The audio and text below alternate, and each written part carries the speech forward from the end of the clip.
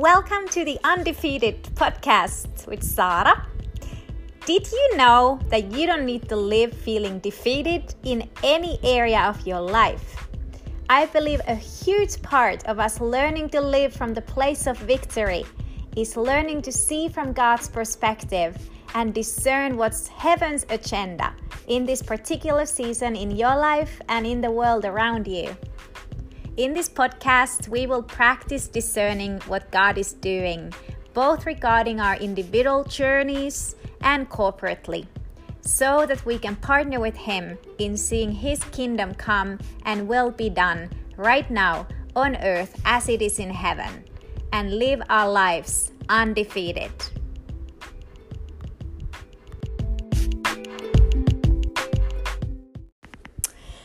So, it has been quite a wild and crazy week. We just registered over 180 BSSM students to be part of our BSSM dance community with my team. Plus, I just started the first ever open dance community for our local church, and we had our first gathering for that. And even without actually advertising it anywhere publicly, besides just a quick Facebook post, there were already 50 local church members who wanted to get plugged in. Plus, I also have about 40 dancers who are already ministering on different dance teams in our local church and healing rooms, who I'm overseeing and organizing their rotations. And that's not even counting the kids who dance with us. So it has been super exciting to see that there are so many people who want to learn to connect with the Lord, with their whole spirit, soul, and body. But honestly, it's been a little overwhelming as well, trying to organize everything. And I've been pouring out so much this week that it has made me very aware of the need to make sure that my inflow matches my outflow. And I actually recently heard Jason Valerson talk about this, and he was referring to the inflow and outflow both emotionally and spiritually, and also when it comes to our physical strength. So that when we pour out a lot for other people, that we need to make sure that we take care of our own needs for our spirit, soul, and body. And it made me think of this funny story, how just recently my brother told me that my little nephew had been praying for me before he went to sleep, which is so cute and powerful, and I love that. But what my nephew had prayed was that Sara Täti, which is Auntie Sara in Finnish, that she would eat healthy, which was super random and quite hilarious, especially because they live in Finland and he doesn't really have any clue on how I eat. And actually, I would say that I have pretty healthy eating habits. Well, at least when it comes to breakfast. I actually have been having the same breakfast for quite a while. I absolutely love this bread you can get from Trader Joe's that's called European style bread. It's this like grainy, nutty, really dense, dark bread. And the key is that you need to toast it well so it's super crispy. And then you put a thin layer of whipped cream cheese on top of it, and raspberries and blueberries. And then you sprinkle over it some homemade almond butter, which I made with like roasted almonds, a little bit of salt, some local honey, and coconut oil. And oh my goodness, it is so good. And of course, it's served with pour-over coffee with either Feast or Theory beans. Yes, I'm a little bit of a coffee snob. And also the breakfast dessert, which is totally a thing. There needs to be a breakfast dessert with your coffee. So it has traditionally been 2 of those Trader Joe's 3-ingredient honey mints. Okay, I just want to go to bed now so I can wake up and have breakfast again.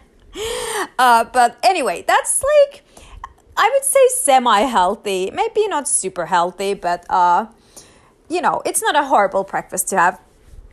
And I mean, I typically do eat pretty healthy otherwise too. I don't really eat junk food just because I don't really like it. But I do, I love my chocolates. I love every once in a while to have some croissants or some blueberry pastries or cinnamon rolls and stuff like that. So there's probably room for growth when it comes to eating healthy. Yeah. But I really felt like even the prayer and the word, I mean, I do think there's wisdom in eating healthy food, but I feel like it caught my attention in a way like, what is my intake? How do I feed my spirit and my heart? And, like I said, I believe eating healthy is very beneficial, but I do think it's even more important to really be intentional on what we feed our hearts and our spirits with and what's the intake there. And so Jesus said in Matthew 15 that what goes into someone's mouth does not defile them, but what comes out of their mouth, that is what defiles them. And in the same chapter, Matthew 15, verse 17, he continues and says that, don't you see that whatever enters the mouth goes into the stomach and then out of the body? But the things that come out of person's mouth come from the heart, and these defile them. For out of the heart come evil thoughts, murder, adultery, sexual immorality, theft, false testimony, slander. These are what defile a person, but eating with unwashed hands does not defile them. Yeah, so that was like Jesus' response when the Pharisees were judging his disciples eating without washing their hands. And so Jesus was saying that what really matters is actually what goes into our hearts. And that's in a direct connection to what actually comes then out of our hearts.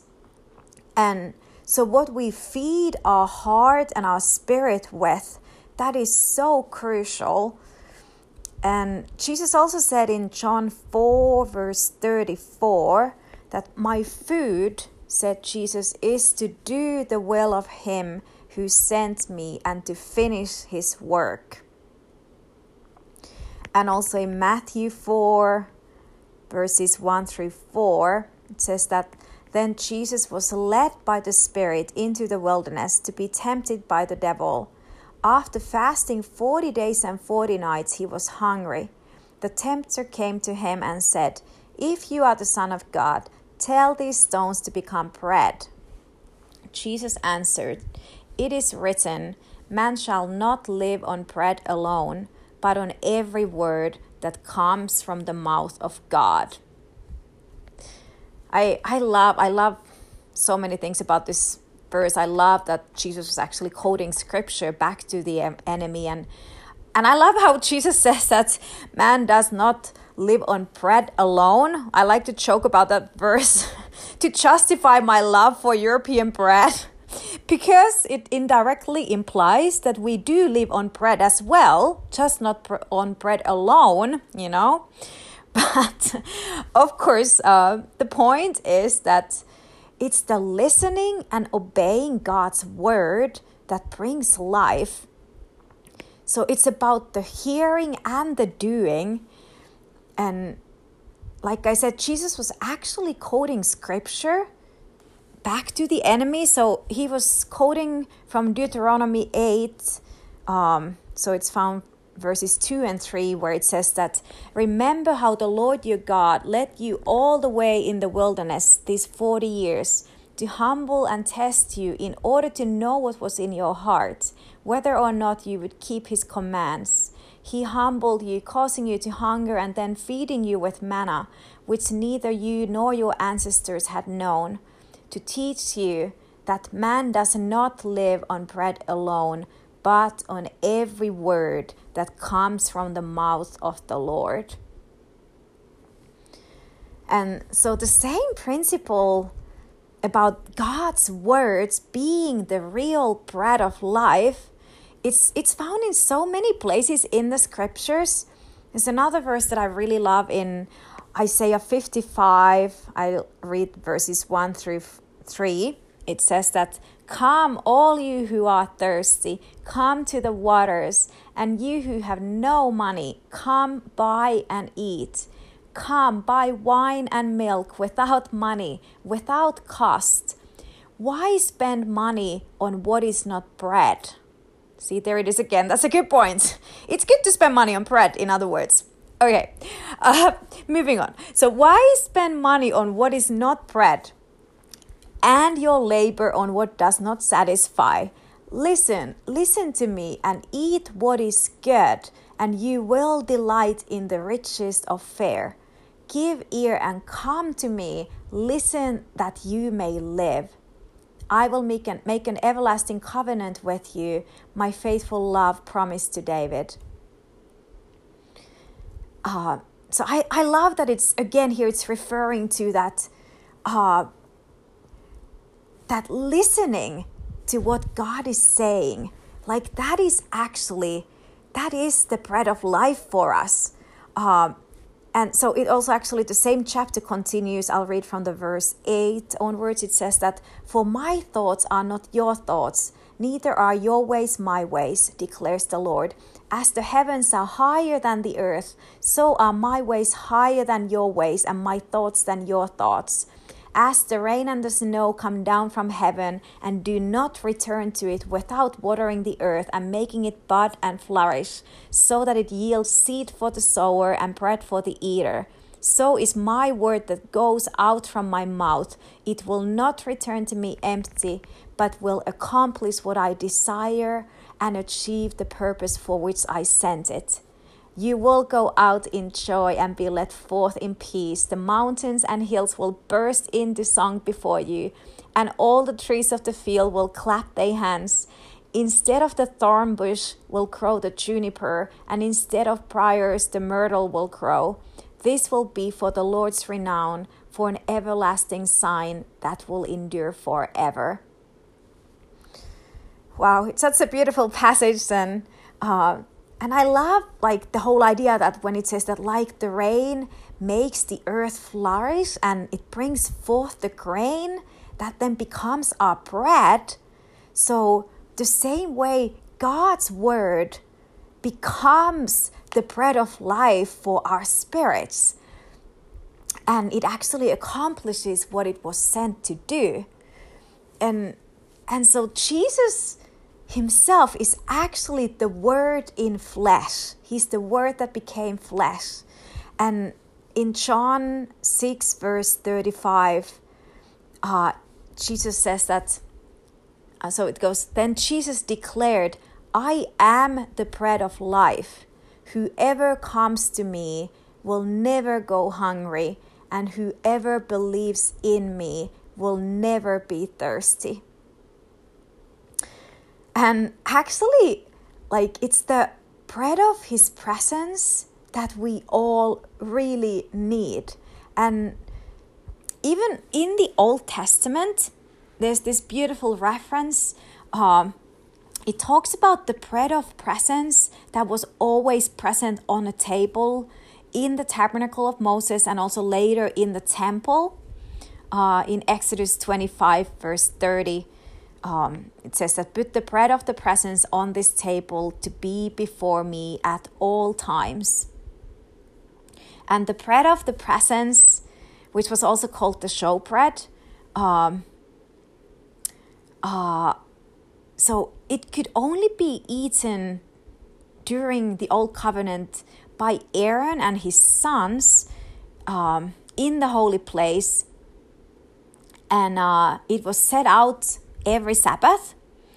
And you might remember the story, but at one point in David's life, when he was on the run from Saul, he asked the priest for food, and the priest gave David the bread of the presence, since it was the only bread that was available.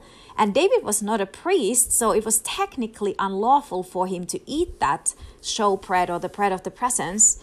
And then later on, Jesus refers to this event and uses it kind of like a proof that the law was designed for man's benefit and that Christ is the Lord of the Sabbath.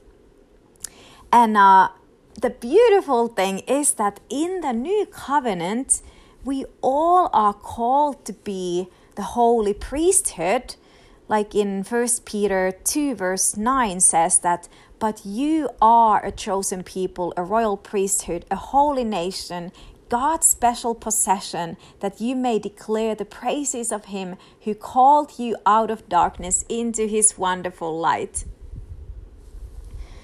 So our daily bread as God's royal priesthood is the bread of his presence, the presence of God, and actually getting to hear his words and abide in him and follow his words. And we just had a meeting with our local church dance community last night, and we talked about the same thing, that even in dance ministry, that we are not just called to dance for God, but we are actually called to dance with him.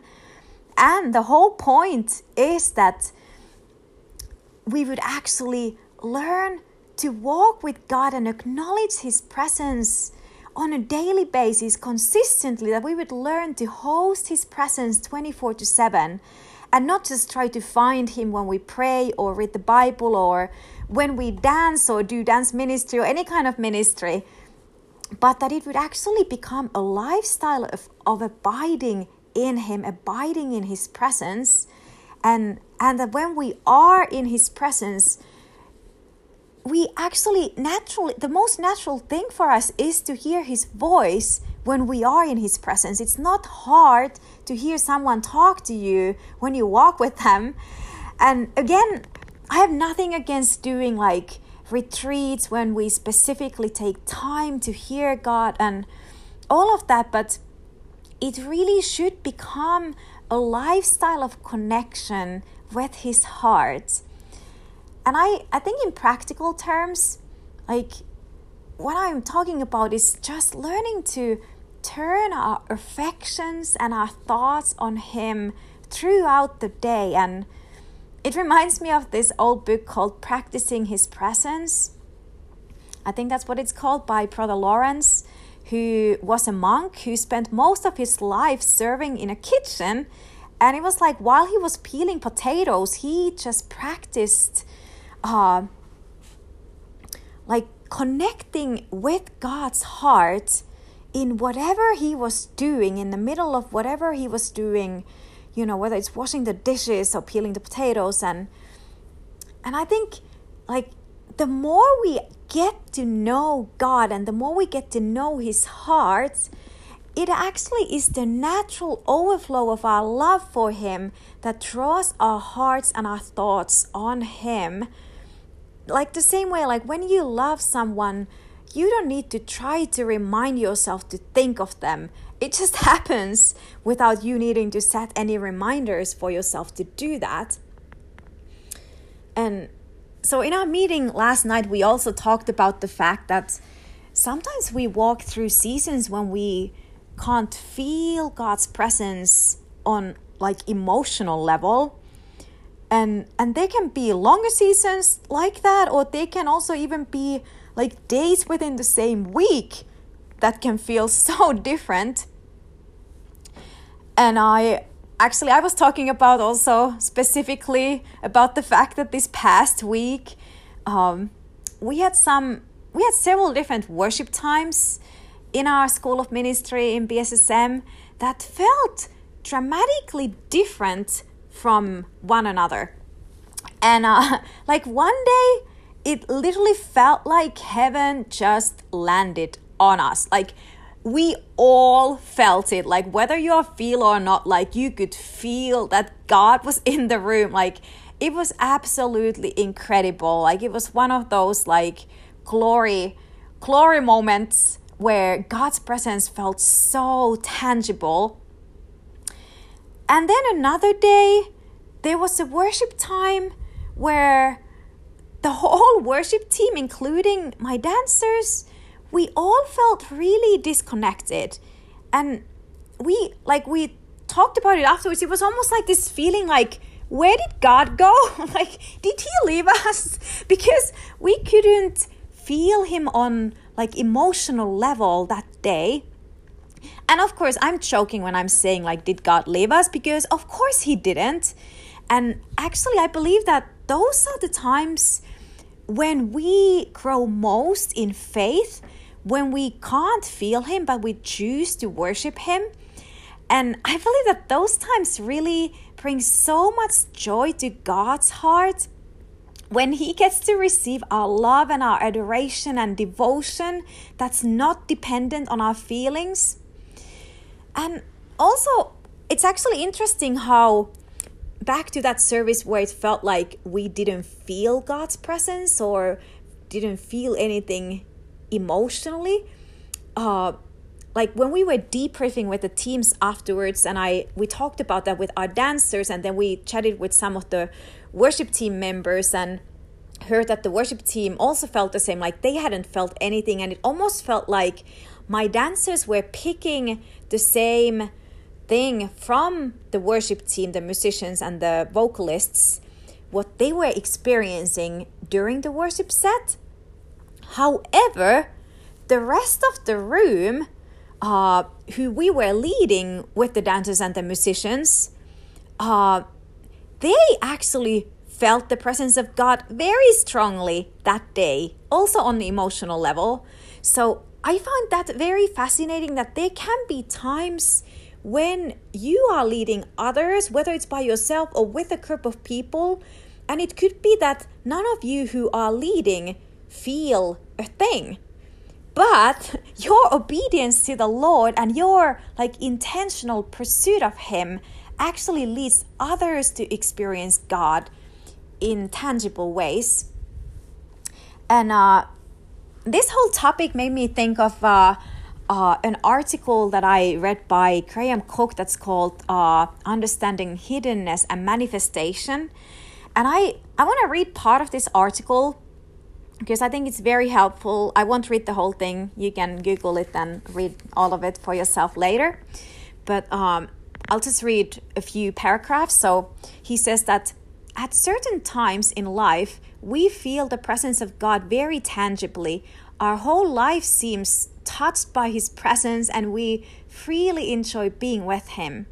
At other times, God seems to be distant or even absent. We don't feel his presence in the same way as we did. Maybe not at all. We don't experience the sense of peace and well-being that we enjoyed before. Why is this? Is it normal? Is it because we have done something wrong? I believe the answer lies in understanding the ways of God more fully and deeply and learning to live accordingly. This article focuses on the area of hiddenness and manifestation and seeks to help the reader to discern these seasons of the ways of God. Living within the flow of these seasons is a critical spiritual discipline to learn.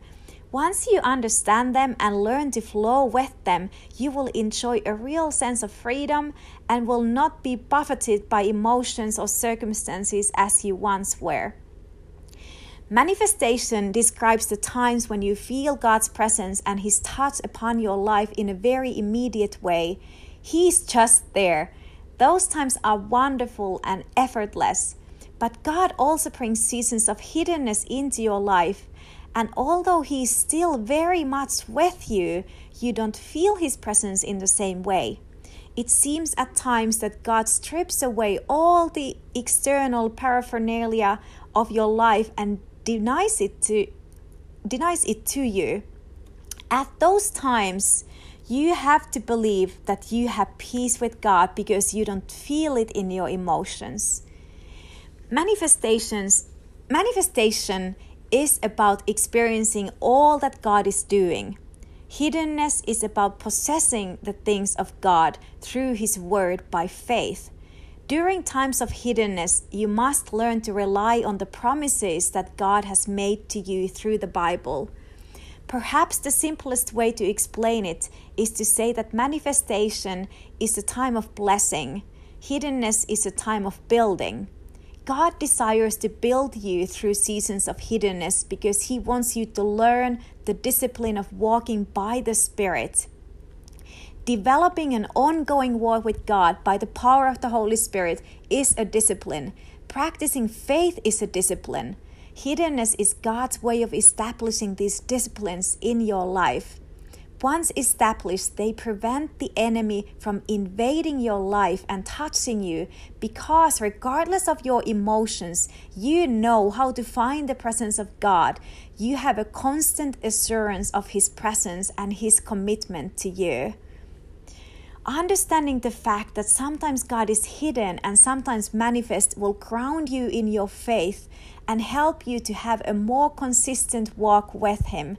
Whether it's a good day or a bad day, you will know how to live in the grace of God. Some days you will feel very close to God and others you won't, but it won't matter because you will know that you can live enjoying God's presence when you feel it and enjoying living in your faith when you don't. I think I'll just wrap it up there. It keeps going and it's just has so much beautiful wisdom in this article, but you can read the rest of it. I think I got the main points that I wanted to highlight for today, and just God's heart in and His commitment to us, like whether we are feeling something on an emotional level or not, and understanding that His presence is our daily bread. There's the old song that says that this is the air I breathe, your holy presence living in me. This is my daily bread, your very word spoken to me. And that God's presence and His words are actually always available for us, whether we are feeling it or not. And obviously His written word is what gets us rooted and grounded in His heart and actually connects us with His presence. And I just feel like God is wanting to really minister to all of our hearts in this current season and just really bring that assurance of faith to our hearts that He is with you and that He's actively involved in your life. And I talked about this with my third years this week, how I feel such a invitation from heaven to really connect with God's written word and just fully make sure that our intake from His word is consistent and just that we are nourishing our spirits with the word of God. And I just want to pray for all of you right now, no matter what season, if you feel like you are in a season of hiddenness or manifestation where it's easy for you to emotionally connect or not, that no matter what, that your heart would be so in the place of rest, knowing that when you seek Him, He is found. He's being found by you, that He's not hiding from you so that you couldn't find Him, but He hides so that we would find Him. And I bless that pursuit of God, no matter where you are at emotionally. Yeah, and I thank you, God, that you want to make yourself found and you want to make yourself known by us. Yeah, thank you, Father. I thank you for the bread of your presence that, Lord, that you desire that connection that's consistent and that you want to abide in us as we abide in you. Yeah, thank you, Father. Thank you, Father. Yeah. Thank you, God. And I even also just pray that during this week, Lord, that our awareness of you would become so great that it would be the center focus of our lives. Yeah, Lord, that we wouldn't be so quick to ask for other people's opinions and thoughts, but we would first and foremost always just tune our hearts into your heart and ask what you think about circumstances and how you want us to posture our hearts. And yeah, Lord, we want to be so connected to your heart. Yeah, we love your presence, God. Lord, we adore you. Lord, you are our first love. Yeah, we love your presence. Yeah, we love you, Lord. Yeah, thank you, Father. Yeah, so I bless all of you to be so intentionally connected to God's heart and to his presence and to his word. Yeah, in Jesus' name. Have a wonderful week. Bye for now.